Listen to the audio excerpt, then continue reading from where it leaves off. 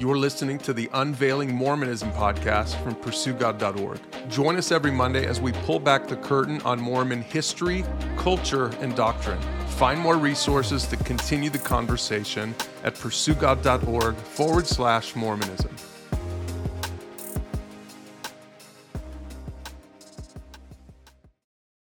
All right, today I'm joined in the studio again by Bo and KD. And guys, today we're starting kind of a new series because for the next several weeks, maybe 12, 13 weeks, we're going to be covering what are called the gospel topic essays from the churchofjesuschrist.org. So this is the official Mormon website. Bo, I think it's important for us to start by explaining what these are and then also explaining what they mean to you, because I think for you and KD, these have been really fundamental to your journey out of Mormonism. And a lot of our listeners today might be listening to this with some of the same questions and maybe even the same goal. They just want to know the truth. So let's start with this, Bo. I want to read something from just the introduction to the gospel topic essays. And again, this is official content from the Church of Jesus Christ of Latter-day Saints. And here's what it says. Recognizing that today so much information about the Church of Jesus Christ of Latter-day Saints can be obtained from questionable and often inaccurate sources, officials of the LDS Church began in 2013 to publish straightforward, in-depth essays on a number of topics. That's what we're reading.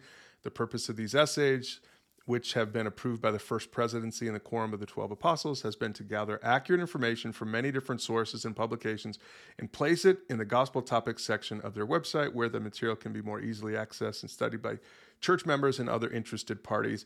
And Bo, this is where we pick up your story, right? Because at this time in 2013, you were a seminary teacher. People have heard your story before on this podcast. So when these came out, you were excited. Yeah, I was. I was pumped because I had avoided all of those questionable sources that they reference here, right? In favor of church-supported material. So when they released these essays, I was pumped to be able to study them, understand the context that they're presented in, and really dive into some of those more controversial issues so that I could, one, understand it for myself better, but two, teach it to my students, right? And when we went through these, and when I studied them personally, it became clear to me that the questions only got bigger, and my doubts got bigger, and it also became fairly clear to me that, as I studied all of the footnotes, I studied every source that they referenced. It caused me to question quite a bit, and ultimately I stopped teaching seminary, in large part due to studying of these essays and realizing I couldn't teach it anymore, and so I changed career paths, and then, obviously we've kind of detailed our story here.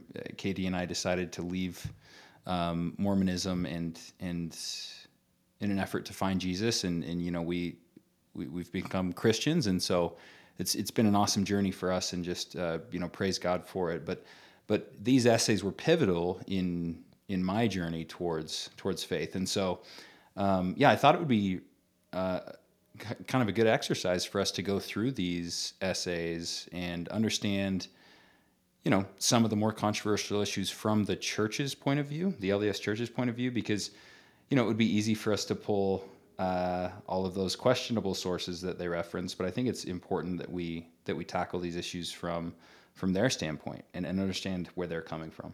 And so we're going to be talking about, the first one today is Are Mormons Christian? These are their titles. Becoming Like God, which, again, straight from the Mormon scholars, what they say about becoming like God. And then we'll talk about Book of Mormon and DNA studies. I'm literally just reading through the titles of these essays. Then we'll talk about Book of Mormon translation. Then we'll talk about first vision accounts, the Joseph Smith visions.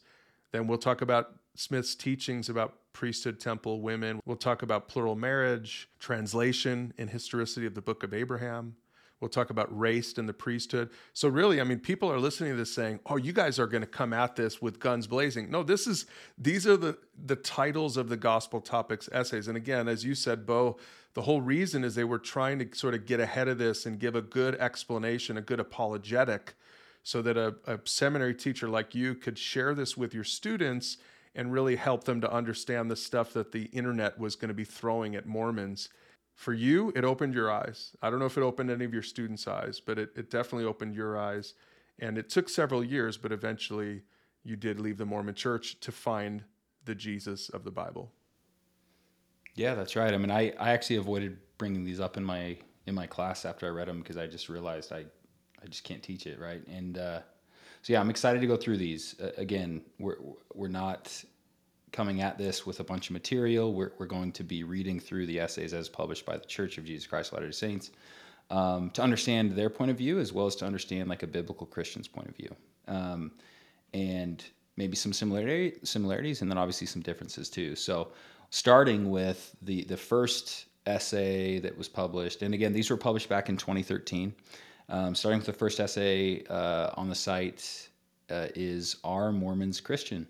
All right, here's straight from the gospel topic essay. Here's what they say. Members of the Church of Jesus Christ of Latter-day Saints unequivocally affirm themselves to be Christians. I think we need to stop already, Bo. Help us understand this statement. Yeah, I think we have to understand. Maybe let's think. Okay, what does it mean to be Christian here, Brian? Because members of the church unequivocally affirm themselves to be Christian. That's a bold statement. So let's understand what it means to be Christian, and maybe let's talk to a Christian pastor. Brian, you're a Christian pastor. What does it mean to be Christian? Well, I think obviously it means to be a follower of Jesus. And so in that definition, a Mormon would say, I'm a follower of Jesus. But the big question that I would ask somebody, anyone, LDS or otherwise, I would say is, okay, who is Jesus? In fact, we say this all the time at our church. The most important thing about you is what you believe about Jesus.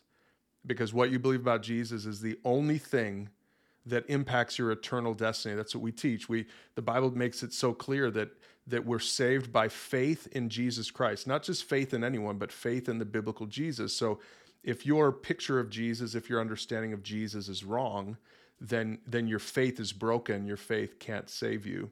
And so for me, my answer to that is, Jesus is who the Bible says he is. We've talked about this on other episodes before. I encourage people to go back and listen to some of our previous episodes in the podcast, but Jesus is fully God.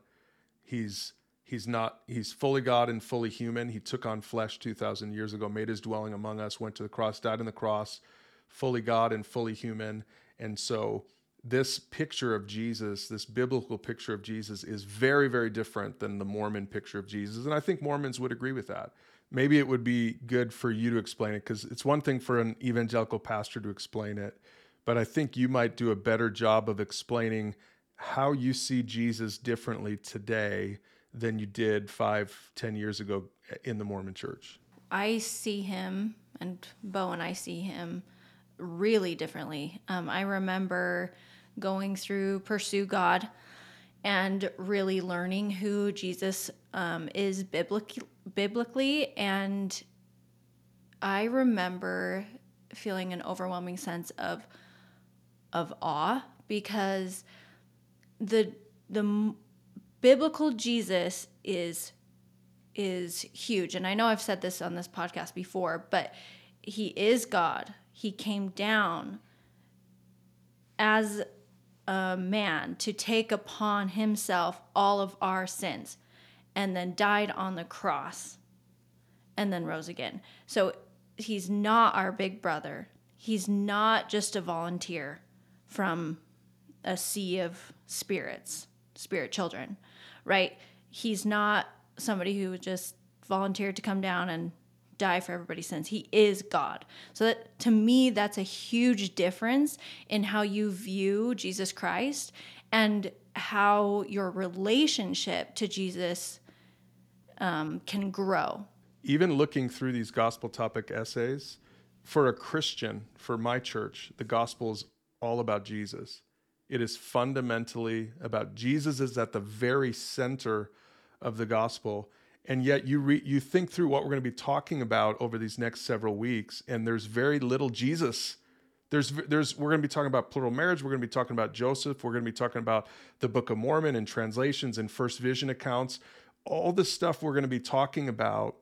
And these are called gospel topics essays. So to me, that's just right away, that just shouts at me that maybe that even though Jesus Christ is in the name of the Church of Jesus Christ of Latter-day Saints, it's really not fundamentally, we've talked about this before, it's not really fundamentally about Jesus. And again, I've said it before on this podcast, there are Christian churches, quote unquote Christian churches, that aren't really even about Jesus. And so I would tell people, stay away from those churches too.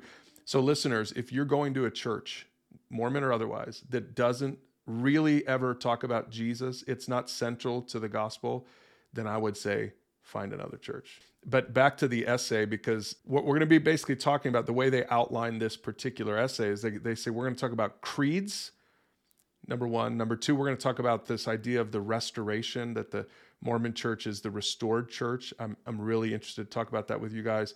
And then finally, we're going to talk about the canon, because that's how they lay it out: creeds, restoration, and the canon. So the first thing is, the first claim that they make in this essay is that Latter-day Saints do not accept the creeds of post-New Testament Christianity. Bo, kind of walk us through this. Again, probably Mormons listening to this, would you say that most Mormons understand that? Like, if you're a Mormon in the Mormon church, would you understand that you kind of throw the creeds under the bus?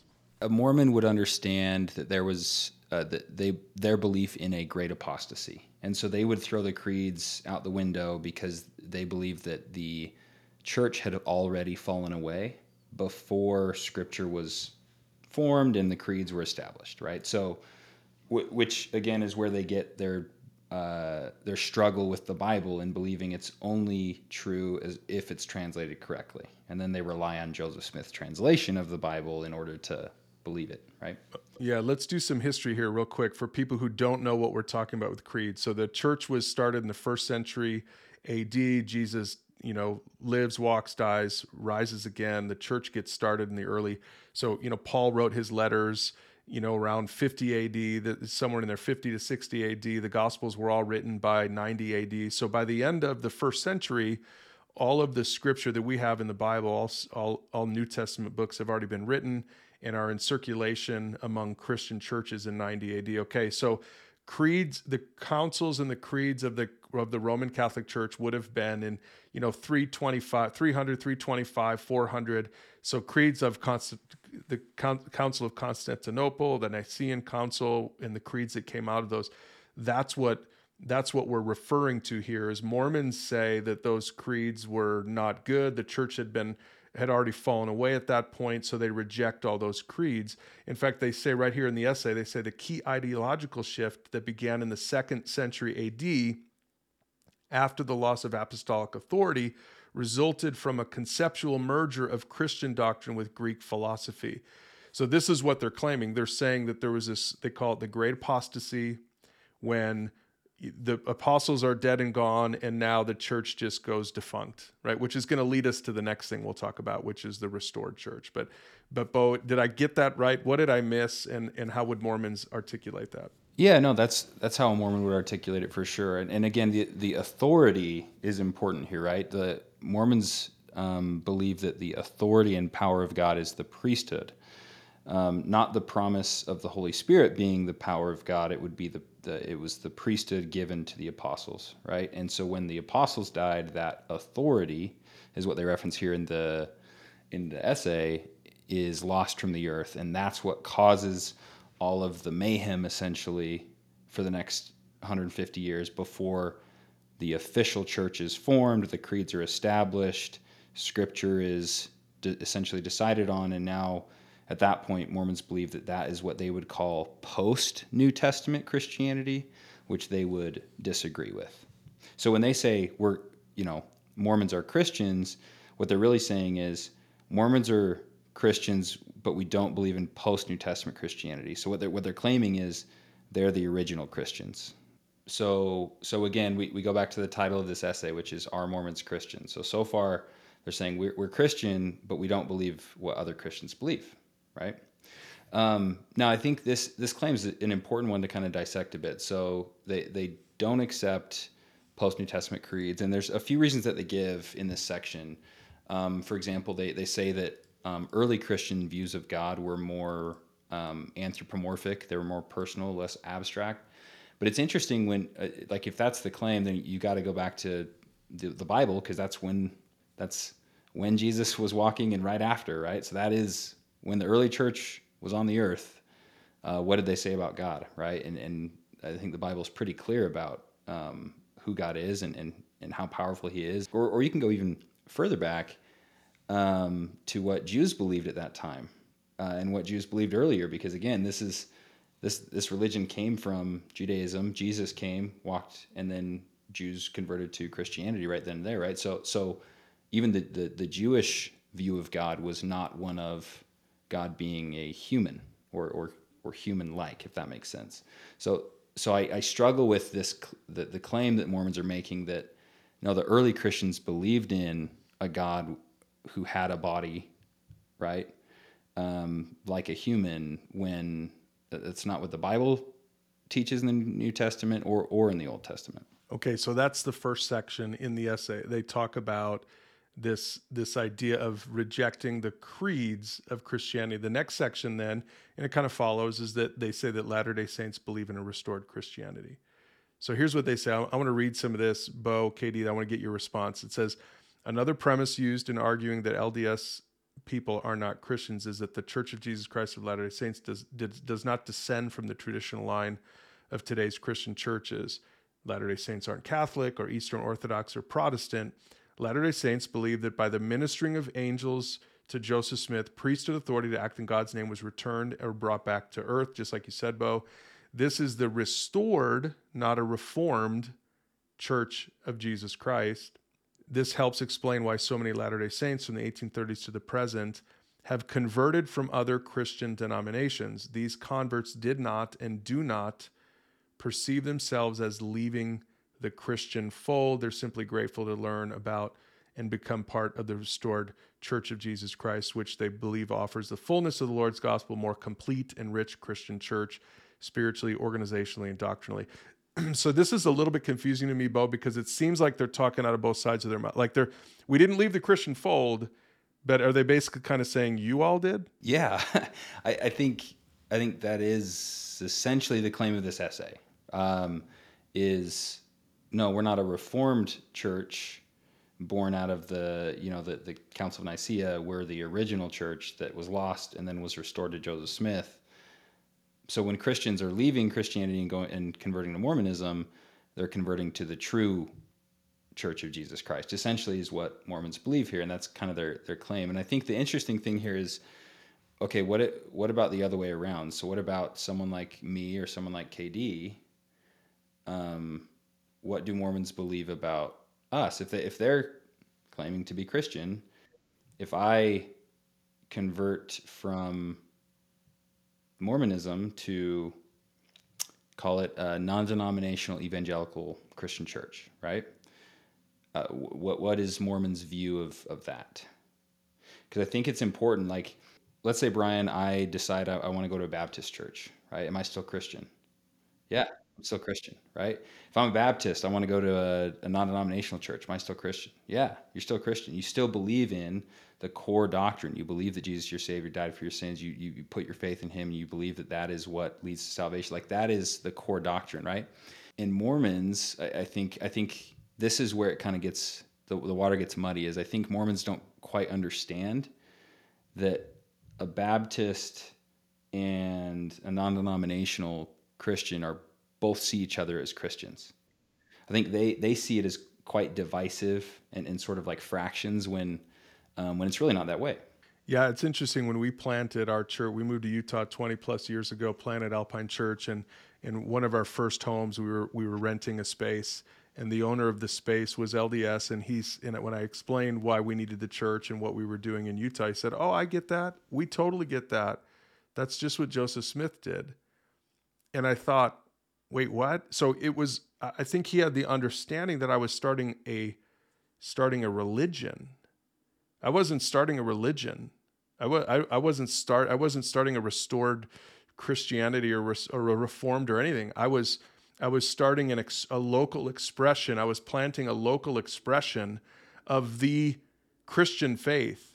That's what I was doing. So he thought that as a church planter, I was a religion starter. That's not what I was. That's not what I am. I was a I planted a local congregation that had the same beliefs, the same fundamental beliefs that a Baptist church would have, a Presbyterian church would have, all these many of these other denominations, the same core beliefs, and we'll get to that. And but those core beliefs are fundamentally different than the core beliefs of the LDS church. That's why when we came here, we did accept when LDS people would come, like you guys, we would teach you what the Bible teaches. That's it. We would teach you what the Bible teaches. You didn't convert to our church. You didn't convert to Alpine Church. You converted to Jesus Christ. You converted to the biblical Jesus.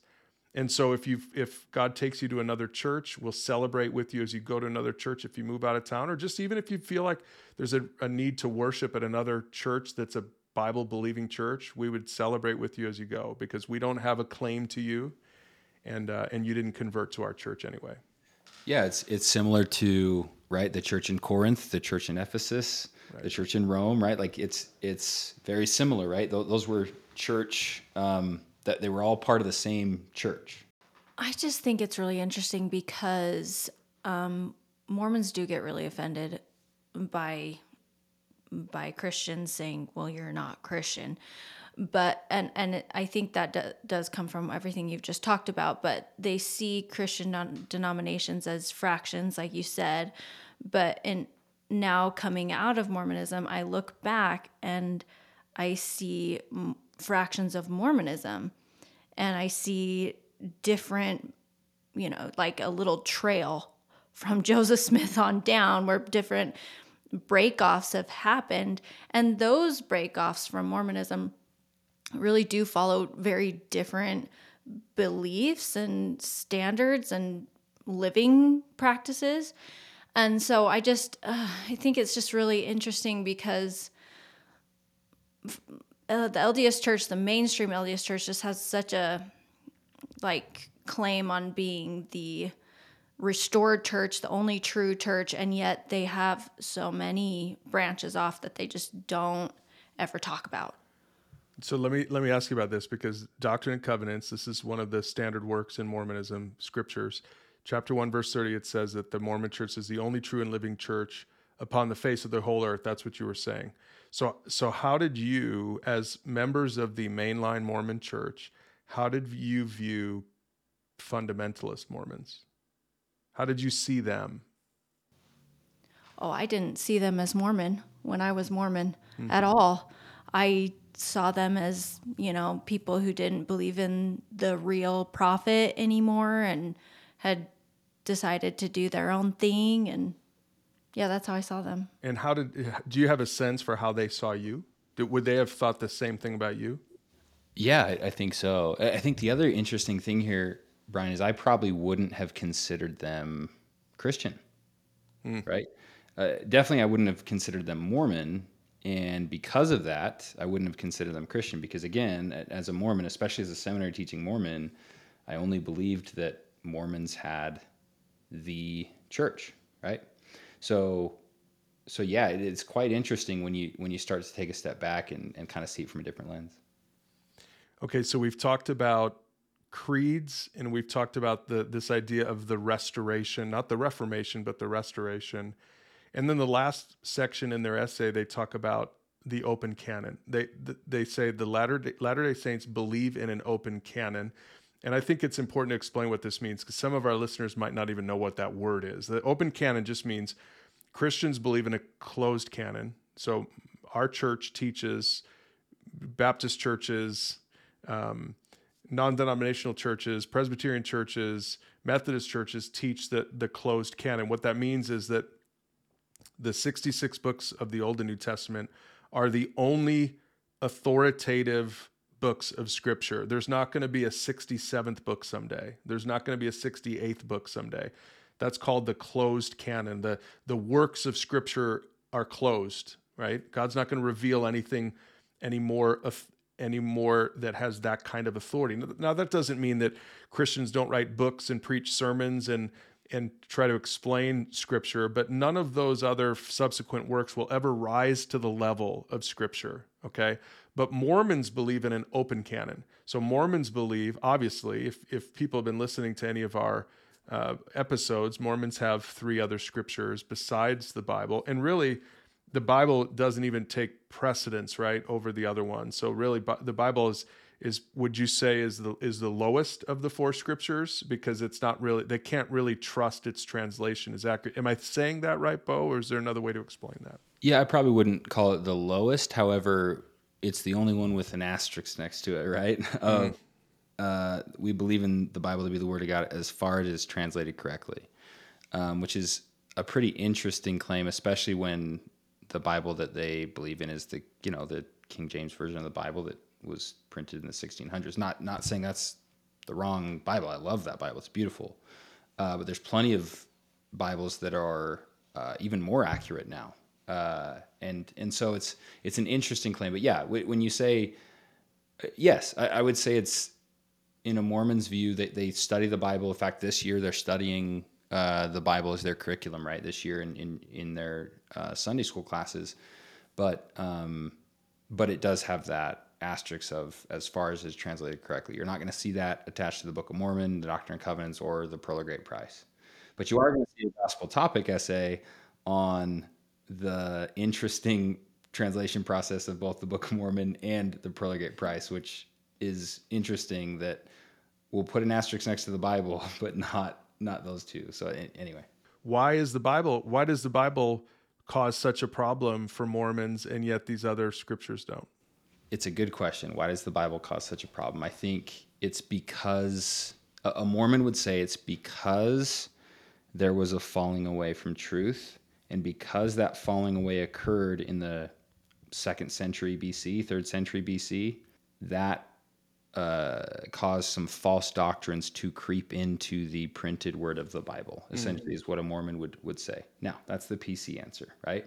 I think when you ask, well, why is the Bible cause for concern? Why do they have to put an asterisk of as far as it's translated correctly? I think it's because Joseph Smith taught things that are that go against what the Bible teaches, if I'm being honest. And as someone who's taught and studied for years that Mormonism, and as someone who has kind of seen it for what I believe it is, like, yeah, it's pretty clear, right, that Joseph Smith taught things that the Bible doesn't teach, or definitely stretches things. Like, for example, you mentioned temples, right? There's no mention of the necessity of temples by Jesus, or in fact, quite the opposite, right? He came to fulfill the law and establish a new covenant, which is his atonement. Like, nowhere in there does it say that you have to attend the temple, that you have to get endowed, that you have to be sealed. Like, none of that. If it was translated incorrectly, can't we just use the Joseph Smith translation, because that must be the correct translation? But yet the Mormon Church uses the King James version, not the Joseph Smith translation. So I know we're going to get into some weeds here. We'll cover this later, but give me the quick 1 minute answer to that. Yeah, I mean, basically, I don't think they have the publication rights to the full Joseph Smith translation. It's one of the branch offs that has publication rights over the Joseph Smith translation. So they have certain excerpts from the Joseph Smith translation, so they'll include it in like a footnote. So for Christians out there that have like a study Bible, right? That's essentially what the Mormon version of the King James Bible looks like. It's a study Bible with a bunch of footnotes, and you'll look at some of those footnotes. Some take you to different scriptures. Some take you to a Joseph Smith translation of that verse. This is also interesting. Back to the gospel topic essay. Here's what they say. And this one I had to really give some thought to, and I'm going to read it, and then I'm going to explain my answer to it. It says, in truth, the argument for exclusion by closed canon appears to be used selectively to exclude the Latter-day Saints from being called Christian, because no branch of Christianity limits itself, according to this essay, entirely to the biblical text in making doctrinal decisions and applying biblical principles, which, by the way, let me just say something about that. The closed canon is not about making doctrinal decisions and applying biblical principles. That's what everyone does, no matter what you believe in. So that's a little bit, already this article is leading us down a deceptive path. But here's what they write. Roman Catholics, for example, turn to church tradition and the magisterium, meaning teachers, including popes and councils, for answers. Protestants, particularly evangelicals, turn to linguists and scripture scholars for their answers, as well as to post-New Testament church councils and creeds. For many Christians, these councils and creeds are every bit as canonical as the Bible itself. To establish doctrine and to understand the biblical text, Latter-day Saints turn to living prophets and to additional books of Scripture, the Book of Mormon, Doctrine and Covenants, and Pearl of Great Price. Now, when I first read this, my first thought was, no one's ever said that to me before. So I had to really think about what they were saying. I thought, well, is this a good argument? And the more I thought about it, the more fired up I got, guys, because this is completely twisting, what it even means that we believe as Christians that there's a closed canon. We do not look at the creeds as canonical. Even though we believe in the creeds and the councils from 325, 400, the creeds of Nicaea, for example. Let me give you just an example of what the Nicene Creed says, just a few things. I believe in one God, the Father Almighty, maker of heaven and earth, of all things visible and invisible. I believe in one Lord Jesus Christ, the only begotten Son of God, born of the Father before all ages. I could read the rest of this, but basically it's just an affirmation of what the Bible says. That's what it is. That's what a creed is.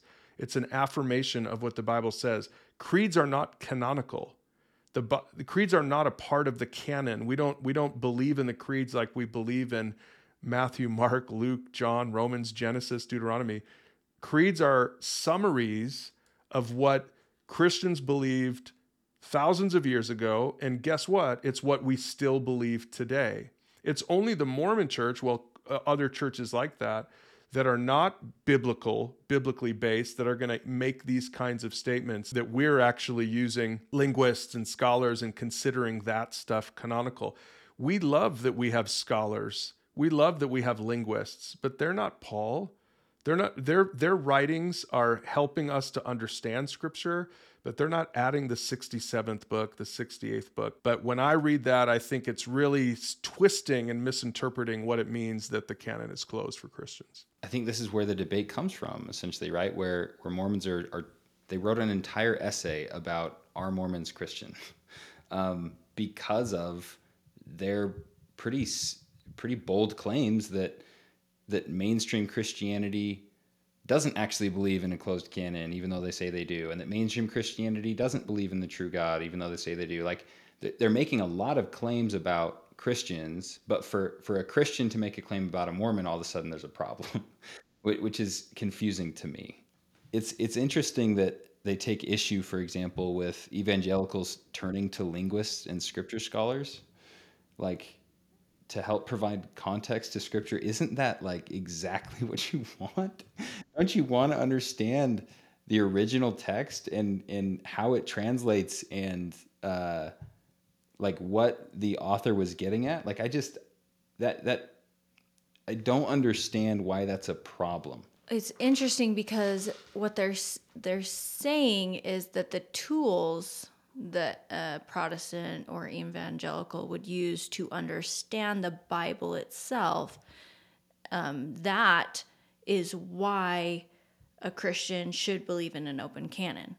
And yet those tools are only being used to understand what the Bible says, like Bo said, the context around it. These are things that we use to study the Bible, because the Bible is the Word of God. The Bible is all we need, because God has given us that. So there is no reason for us to say we believe in an open canon, because the tools we use to understand the Bible are only for understanding what God's Word is telling us, not to put our faith into linguists or scholars, not to lean on them for a testimony.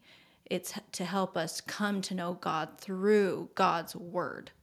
Yeah, and I think it's interesting when you look at Christianity and like just the fundamental beliefs in Jesus and who God is and how we receive salvation. Like, that hasn't changed, right? And there's quite a few teachings in Mormonism that have changed because of the belief in modern day prophets, right? And when a modern day prophet says one thing about a blood atonement, and when a modern day prophet says another thing about polygamy, and when another prophet says something else about blacks in the priesthood, again, we're going to cover a lot of these in these essays through this series. Like, stuff changes, and I'm grateful that God revealed His Word in the Bible, and that we don't have to worry or wonder if things are going to change. as the world changes around us, we can rely on God's word and its truthfulness and its clarity and its purity. So here's the conclusion. It says, converts across the world continue to join the Church of Jesus Christ of Latter-day Saints in part because of its doctrinal and spiritual distinctiveness. Now that's really interesting that they call it distinctiveness. When we call what we would call distinctive in a Christian denomination is maybe the style of music, the way you do communion, the way you do baptism, maybe kind of the dress code. Maybe in some churches, a priest might wear a little bit of a garment. In our church, I just wear, jeans and a t-shirt or whatever. That's distinctive for me. I wouldn't say who Jesus is a distinctive. I wouldn't say what you believe about Satan being his brother is a distinctive. I wouldn't say that believing that that we can become God someday is a distinctive. Those are outside of the boundaries of core biblical Christianity. So I really take issue with them kind of saying it's just about a distinctiveness, like we're another denomination. I remember that for years when we first moved here, we would go and take tours at the temple, and the missionaries had their line whenever you would take a tour. And about 10 years ago, we noticed the missionaries started calling the church a denomination, the Mormon church a denomination. And I remember they did not say that 20 years ago. And about 10 years ago, they started saying that. And I kind of raised my hand. I said, wait a second, are you sure you're supposed to say that? Because I don't think you're a denomination. And these sweet missionaries were like, no, they were reading from the script there. So the Mormon church now calls itself a denomination. That itself is a new thing. Maybe it kind of came out with these gospel topic essays. It was right around that time where they really started to pivot and essentially say that we're a denomination just like any other Christian church. Yeah, there was quite a pivot when President Nelson actually became the prophet. So he was big on endorsing the name of the church, right? And prior to him, right, the church had their PR campaign was Mormon.org, I'm a Mormon. There were I'm a Mormon videos plastered all over Times Square, New York. There was all sorts of Mormon PR. And then, when President Nelson took over as became the prophet, he flipped that on its head. So they rebranded the church website. They rebranded almost every church entity, even like a lot of their schools got new names. Like all of it was rebranded around the Church of Jesus Christ of Latter-day Saints. And they did their best to completely eradicate the word Mormon from vocabulary, even to the point where they would try to, tell members of the church that the word Mormon was offensive. And it's like literally 10 years ago, it was your PR campaign. Like, I don't understand the massive shift there. And I'm okay. Like, I don't have to call you Mormons. That's fine. Like, we can call you whatever you want to be called. But yeah, in an attempt to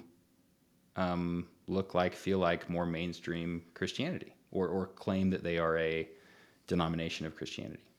And that's why this essay ends with this line.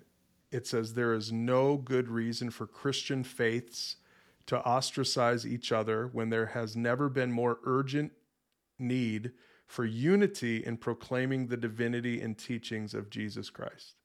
And how does that strike you now, Bo and KD, as you've left the Mormon church? And according to maybe that statement, it would sound like they would celebrate you leaving the Mormon church to go to another Christian church. And is that the experience you've had? No, that's not the experience we've had, which is, I'm not saying that it's been terrible. But there's definitely, we've talked about it a lot. So a little bit of bumps in the road and people just treat you a little different and think different things about you. Sometimes talk about you, just what they think, why they think you're leaving. But this statement is interesting to me because I would agree with it because there is no good reason for Christian faiths to ostracize each other when there has never been a more urgent need for unity in proclaiming the divinity and teachings of Jesus Christ. I definitely agree with that. The issue I have with this is that Mormons, the divinity of Jesus Christ is a different concept in the Mormon faith than it is in Christian faiths. So that's where it is a confusing statement to me, because as we've talked about, Mormons have a different belief in Christ. And as you've said, Brian, the most important thing is our belief in who Jesus is and our relationship with him. So I want to just finish with this one thought, because if I was writing an essay for my church about our Alpiners, people who go to Alpine Church, our Alpiners Christian, that whole essay would be about Jesus. That whole essay would be about what we believe about Jesus, the biblical Jesus. And I find it really interesting. And again, to me, this is so revealing. If Mormons are listening, I hope you really let this sink in. Christianity is not about creeds. Christianity is not about churches and organizations. Christianity is about Jesus Christ. And it's about what the Bible says about Jesus Christ. That's what Christianity is about. And so if you're a Mormon listening who maybe you're investigating, maybe you're thinking about it, maybe we've said it before, we'll say it again 1,000 times, make your pursuit about Jesus. Don't make it about a church. Don't make it about a leader.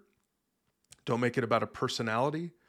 Make your pursuit about Jesus. Find out who Jesus is. Find out who the Bible says Jesus is. And that will lead you to a church that is truly Christian. Hey listeners, Pastor Brian here. If you're enjoying our podcast, would you consider becoming a donor? Our goal is that these podcasts would reach the largest audience possible. So obviously it takes money to create good podcasts, but more than that, we want to make sure to market this to the whole nation and even to the world. That's where your donation comes in. So would you consider becoming a monthly donor? And to do it, just visit pursuegod.org/donate.